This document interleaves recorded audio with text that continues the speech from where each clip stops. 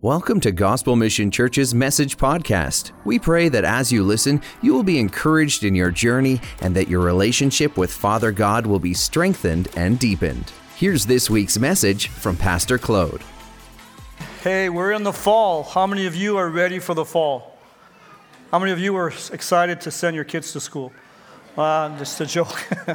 No, it's good to be able to start back the church year, because for us, the year starts in September. This is where we get the ball rolling.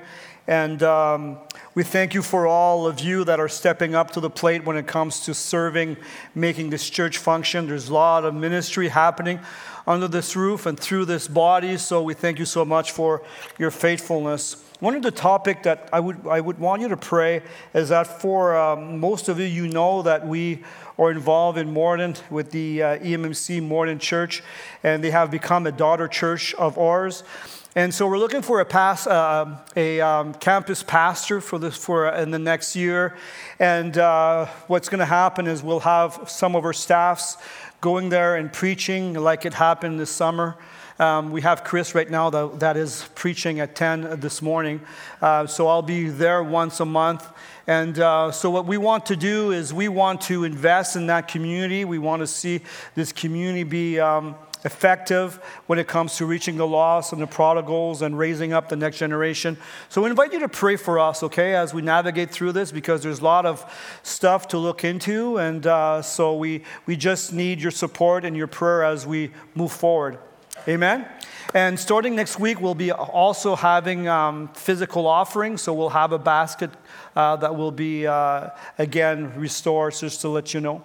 So I would ask you to stand, and we'll place ourselves before the Lord as we go to His Word. His Father God, we thank you so much for who you are, and we worship you and we adore you this morning. We are so privileged to be able to approach you. And Father, you have open arms and you want us to come to you. And so that's what we do right now. We come to you, we acknowledge you that you are our God, and that our desire is to walk in your ways, to walk according to your word.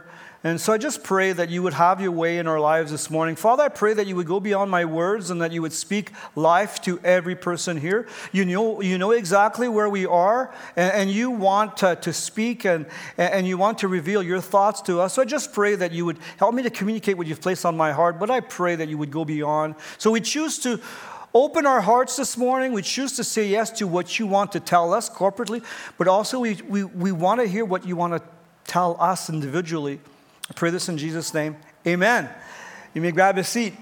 So we're starting this series brick by brick, focused on the book of Nehemiah. It's going to be a great journey. We'll be going through chapters, and the goal of, or the theme of the book of Nehemiah, actually, there's so many books on leadership that were written based on Nehemiah, because Nehemiah is an awesome leader, and there's a lot of leadership principles that you find from that book based on how he behaved and based on this man. And what we know about Nehemiah is that he is known for his action, and he is also known by because he made a difference. And it's an amazing story because it talks about the ruin of Jerusalem, and I'll talk about the historical background in a moment. But you got this guy that was able to lead the reconstruction or the rebuilding of the wall around Jerusalem that was around 3 to 4 kilometers around, and so that's a big project. And he did that in 54 days. And even that is 55 days. It's pretty remarkable when you think about that. But what we find in this book, we find a godly man that is available for God, and God does a tremendous work through his life. And there's a lot of principles that we will discover in the next few weeks on how to live, how to be a leader, how to be a person of influence. And it's amazing to know that when we look at this book, we see God partnering with him. And that's pretty amazing when you think about that. And you find that through scriptures, right? You find God walking with man, for sure, to rescue, to save, but also partnering with us. Pretty amazing, right?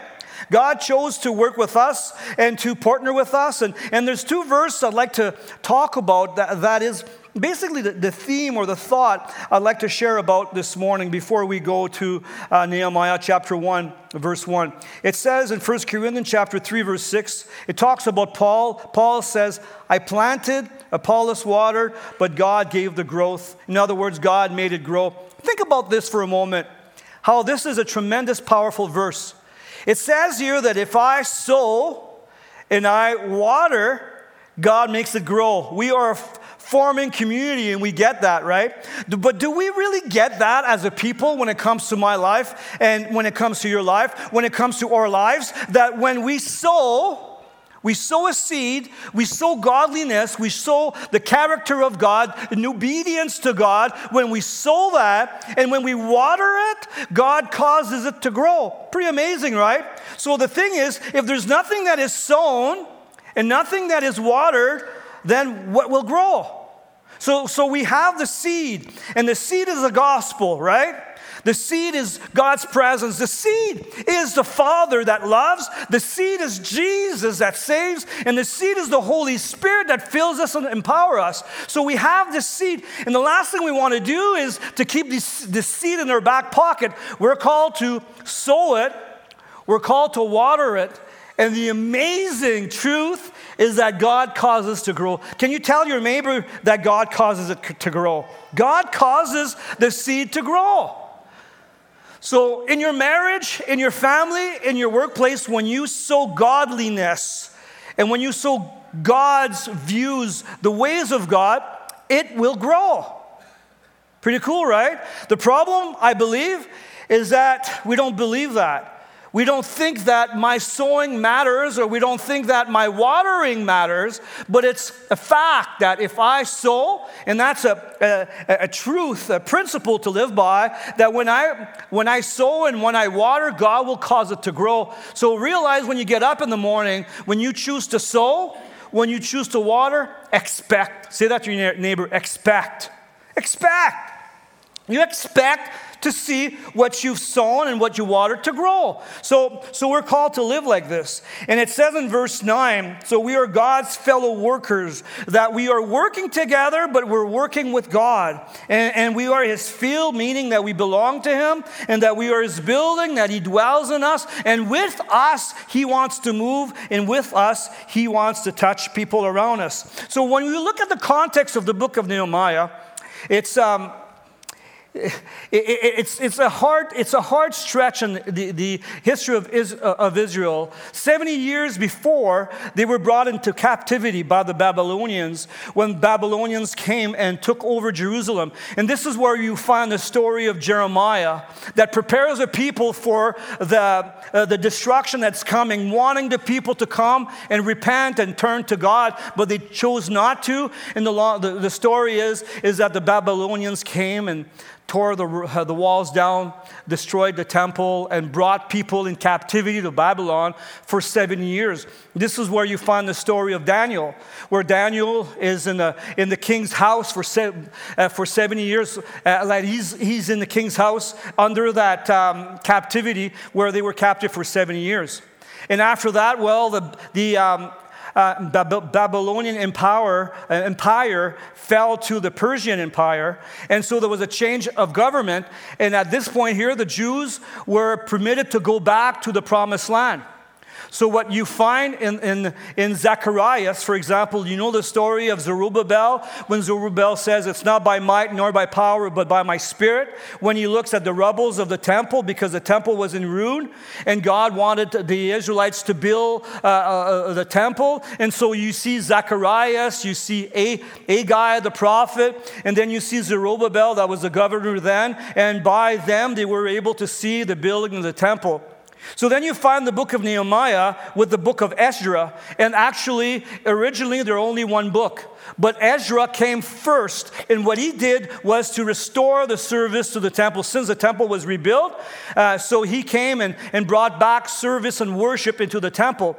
And then in 444 BC, this is where you see Nehemiah respond to the call to be a governor and to see the walls being built. So there's lots going on. And what God wanted to do was to see Israel being rebuilt and the walls and the temple be restored. And all that is to the focus, with the focus of the Messiah that will come one day. So when we look at the story of Nehemiah, it's a story of building up. It's a story of brick by bricks, where God, brick by brick, where God leads the people to rebuild. And I believe this is where we are here. We are, as a church, we are called to build. We're called to move on. So what we're going to do is we're going to go through chapter 1, verse 1 to 11. And I've got a few thoughts I want to share when it comes to this chapter. The first one is expect to see God work through you. Can you say that to your neighbor? Expect to see God work through you. Expect to see God work through you. And I'm going to start by the last verse of chapter 1. It says, in those days I was the king's cupbearer. Talks about Nehemiah, that he was serving wine to the king. Actually, he was test drinking whatever the king was going to drink. Like I read some commentaries, and they were saying it was a pretty important job. For sure for the king, not for him, right?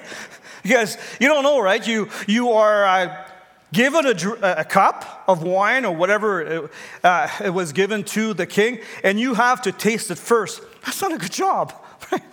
Every morning, you don't know what's going to happen, right? Let's say you had an upset stomach the night before, and then you're taking some juice or whatever is given in the morning. You say, oh, am I going to die? Like, is that it, right?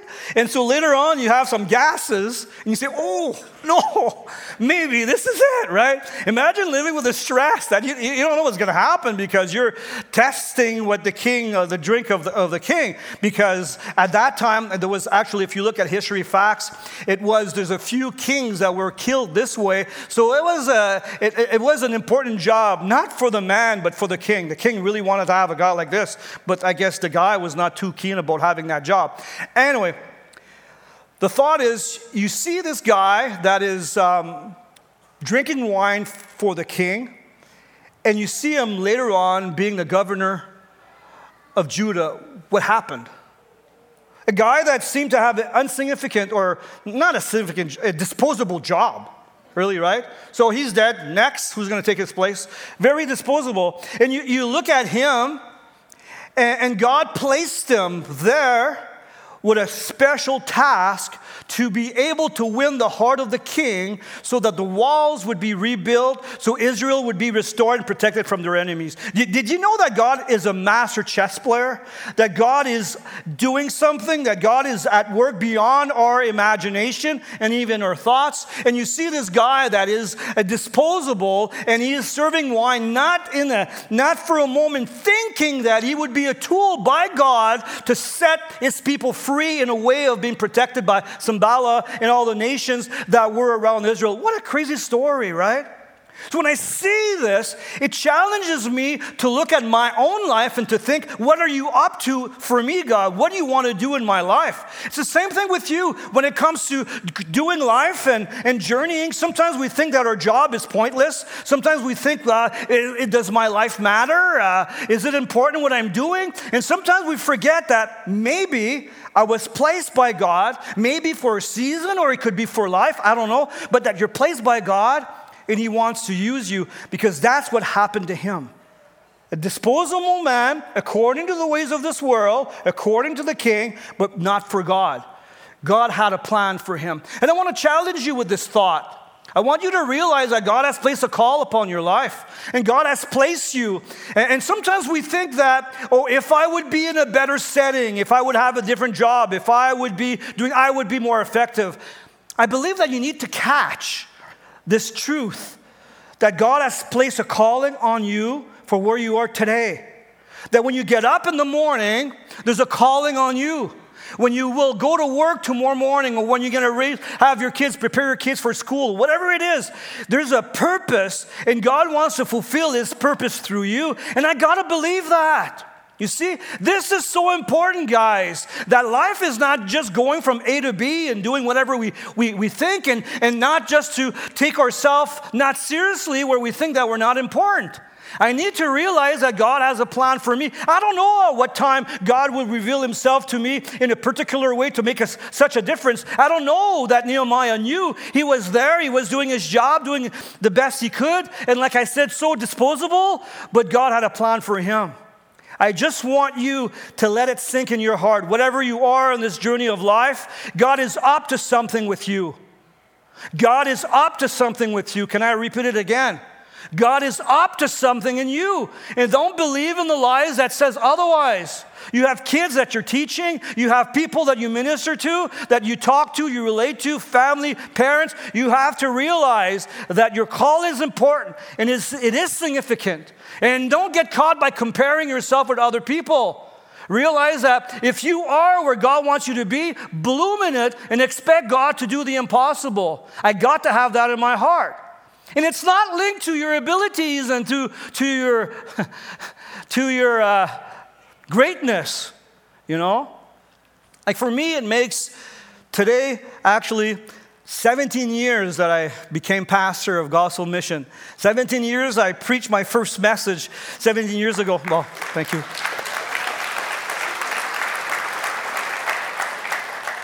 I'm saying this because when I showed up to Winkler, English is still my second language. I'm not Mennonite, and I thought Mennonites were a denomination and not a culture. And I know this region has changed significantly in the last 17 years. I've seen the change. But I looked at my abilities. I looked at, okay, I'm not Mennonite. English is my second language. The church was more traditional than it is here, and I didn't know how I was able to bloom in this. At the same time, there was so many churches in their community. I said, what's the point, right? Like, can I make a difference? Like, there's so many different churches. And I felt not good enough. I remember I felt not capable. And I felt like, God, like, is there something that can come out of Claude that would make a difference? And I get that. I get the reality of when we look at ourselves and we downplay or we think that we're not able to. But I think it's a good thing because this is where you rely on God. I think it's a good thing to come short. I think it's a good thing to have issues because this is where you rely on God. If you had no issues, if you had no limitation, no handicap, then you would do it on your own without God. You see, I look at Nehemiah was in a strange land in Susa, in Persia, and like, can he make a difference? Mm-hmm. He can. I can, and you can. Don't undermine who you are. Don't mortgage yourself as, not being able or not being good enough. What God wants is for you to be available. It's just to be available. God, I want to be available. And I think that was the heart of Nehemiah. You can see him later on seek God and pursuing God. He had a heart for God. And that's what God is looking for. Look at me for a moment, guys. The balcony. God is just looking to be available. Just wants you to be available. And if you are available, He can do tremendous stuff and things through you. But it's okay to fall short. I think we're all in the same boat. It's okay. This is where we ask forgiveness. This is where we ask God to come and move. It really puts an emphasis on our humanity. Because you know what? We're humans. We're humans that are in need of redemption. Humans that need help and strengthening and the filling of the Holy Spirit, and to see God take root His word into our lives. So what we see in Nehemiah, he was disposable in the ways of the world, but God had a plan for him. I just pray that will filter in your heart this morning, that you would not see yourself being disposable, but yet you would believe that God has a call upon you. I think it's so important. There was a quote that I read from Richard Elworth Day from his book Filled with the Spirit. He says, It would be no surprise if a study of secret causes were undertaken to find that in every golden era of human's history, it proceeds from the devotion and righteous passion of a single individual. There's no real mass movements. It just looks that way. In the center of the column, there's always one person who knows his God and knows where he's going. One person. Pretty amazing, eh? What a quote. I really love that quote because it talks to me and you that God is able and willing to work through me, and through me and you, things can change. We call that grace. It's amazing what God can do through one person. So my first point, what I want you to catch this morning, expect to see God work through you. Can you say that to your neighbor last time? Expect to see God work through you.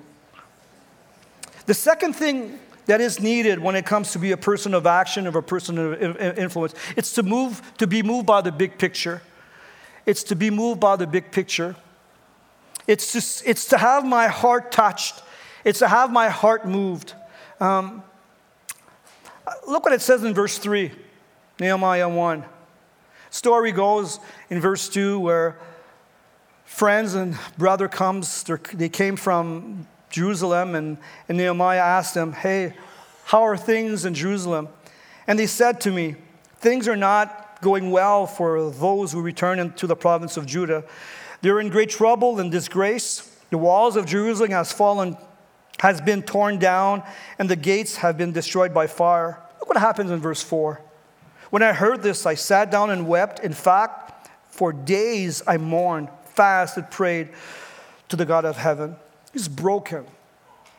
He's broken. He didn't put his head in the sand. Even though he was not in a good place as serving wine, like I said, he was disposable. But at the same time, he had food to eat, and he was in a certain safe place compared to the Israelites that were always under attack by the other nations. And he's there, and his heart is touched. You see? I believe it's so important for us to have our heart touched. If I want to make a difference, I need to see something happen here. Would you agree with me? That if nothing happens here, nothing will be there. Nothing will be in my hands if nothing happens here. I need to be touched. And did you know that God has called us to go and make disciples of every nation? It says in Acts chapter 1, verse 8, but you will receive power, you will receive the Holy Spirit, and He will empower you, He will fill you up, He will make you do stuff that you never thought you could do because God will be flowing through you. And He says, you will be my witnesses in Jerusalem, in Judea, Samaria, and the end of the world. But to go to Jerusalem, you got to come out of your house, right? You might have a house in Jerusalem, but you got to come out of the house. It's the same thing when it comes to online, for example, those watching. Like, we want you to watch, but we got to do this. We can't just do church from our home. It just doesn't work.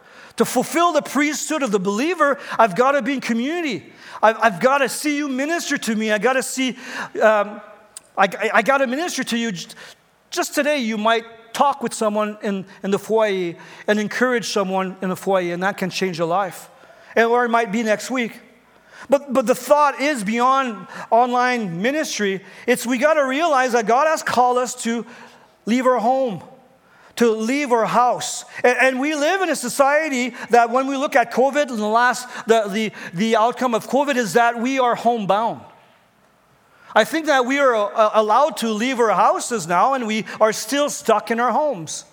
And I believe it's important for us to realize that God has placed a calling on our lives, but I think that we will fulfill a calling when our hearts are touched, when we're moved. Like, I was here last Tuesday evening. We had the partnership class, and there was over 60 young adults there. It was so amazing. And then I saw Mary, and I'm allowed to see her name. In the first service, I told her I was going to give her, use her as an illustration. And I told that she was a young lady in her late 50s, but actually she told me this when I'm 66. And she shows up, 66 years old, at at the young adults. And she says, I want to serve. I want to minister. And she says, do you think I'll be good enough? I said, well, if I would be a young lady, that I'm not. I would be so blessed to have a mother or father figure, Because what happens in the church?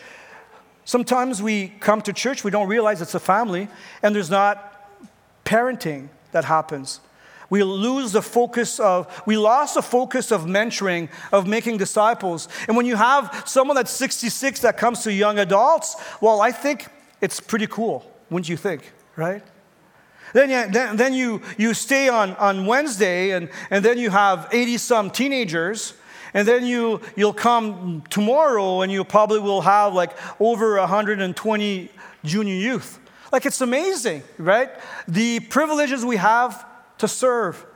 But what needs to happen beyond, for sure, in church, but I look at Care Portal, I look at different stuff that we do as a church, and beyond the church is I want my heart to be moved.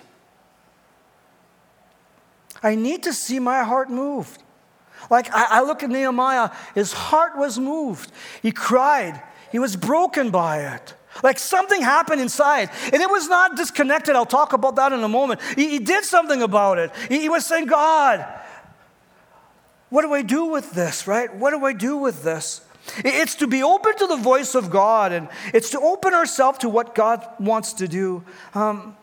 I think sometimes we believe that I do not matter, but I do matter. And God wants to work with my life. So how can I be a person of action? Is I need to see God placing me, realizing that I got a call in my life, and I need to have my heart be moved. And thirdly, and the main focus of the chapter is I need to seek God's intervention. I can't do it, but God can.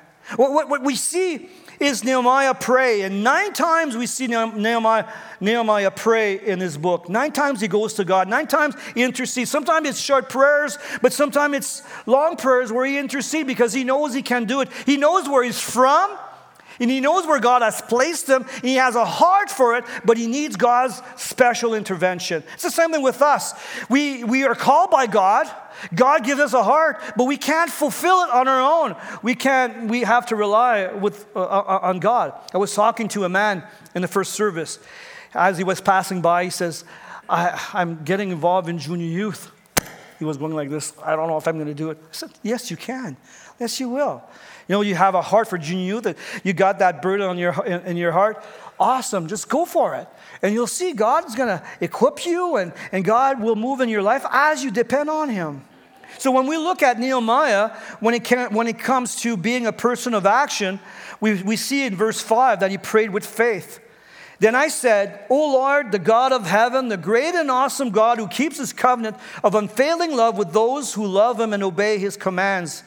So what he does, he goes before God, and he sees and he believes that God is awesome. And when he calls him God or O Lord, it's really the word of the covenant, Yahweh. And he says, you are the I am. You're the God of heaven. You're the great and awesome God. Not only that you can do anything, you're also in your character full of love because you're God. You are a Lord of covenant. So it says you're great and awesome.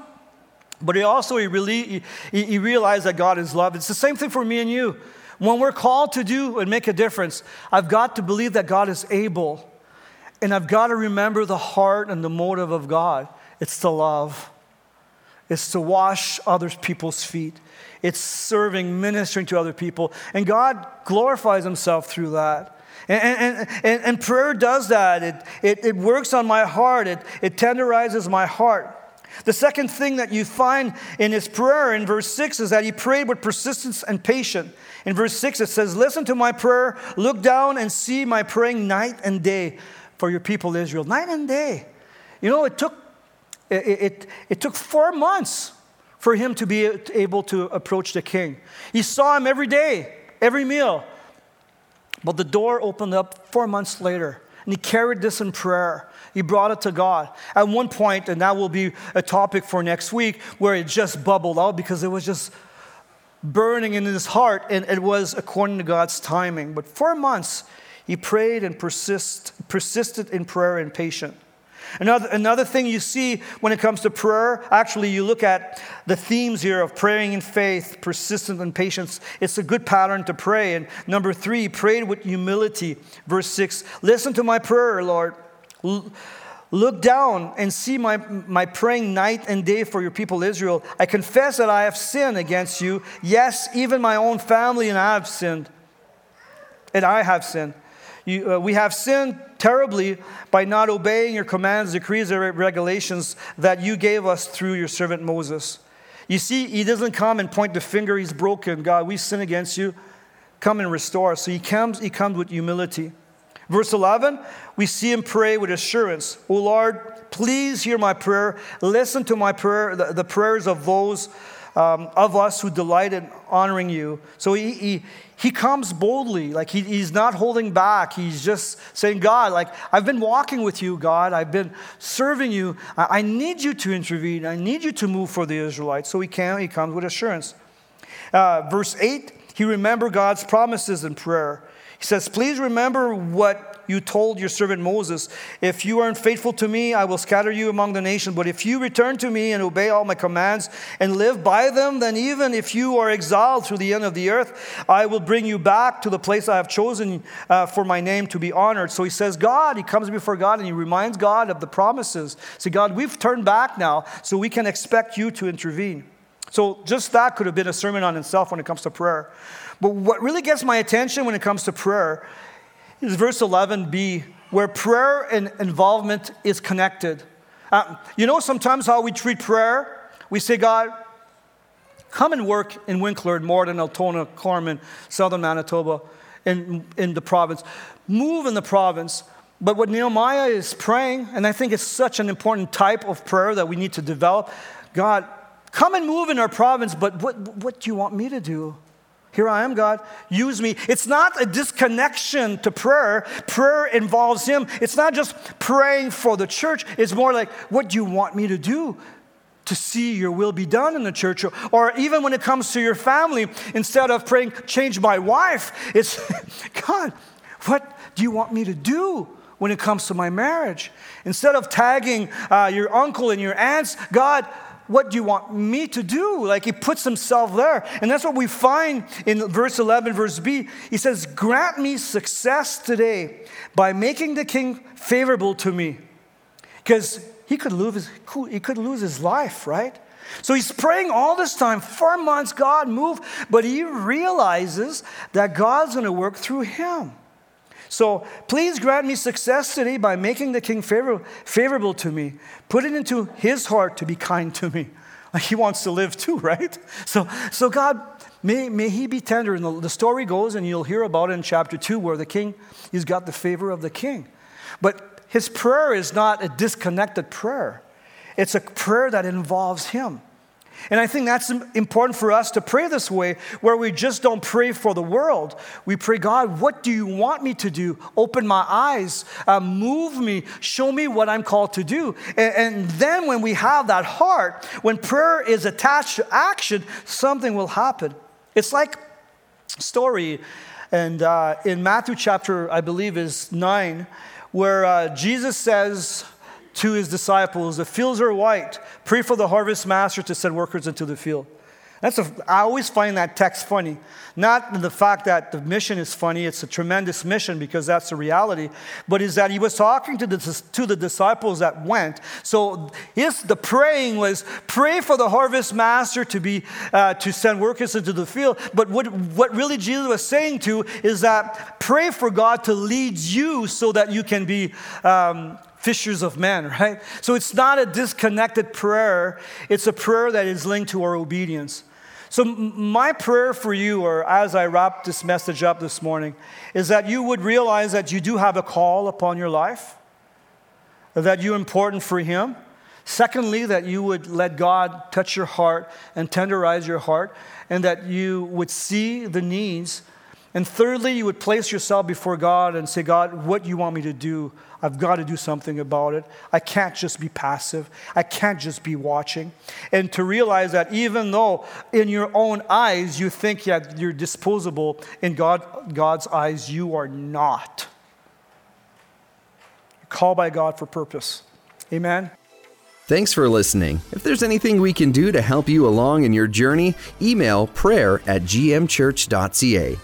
If you'd like to see what's coming up at Gospel Mission Church or learn more about us, visit gmchurch.ca.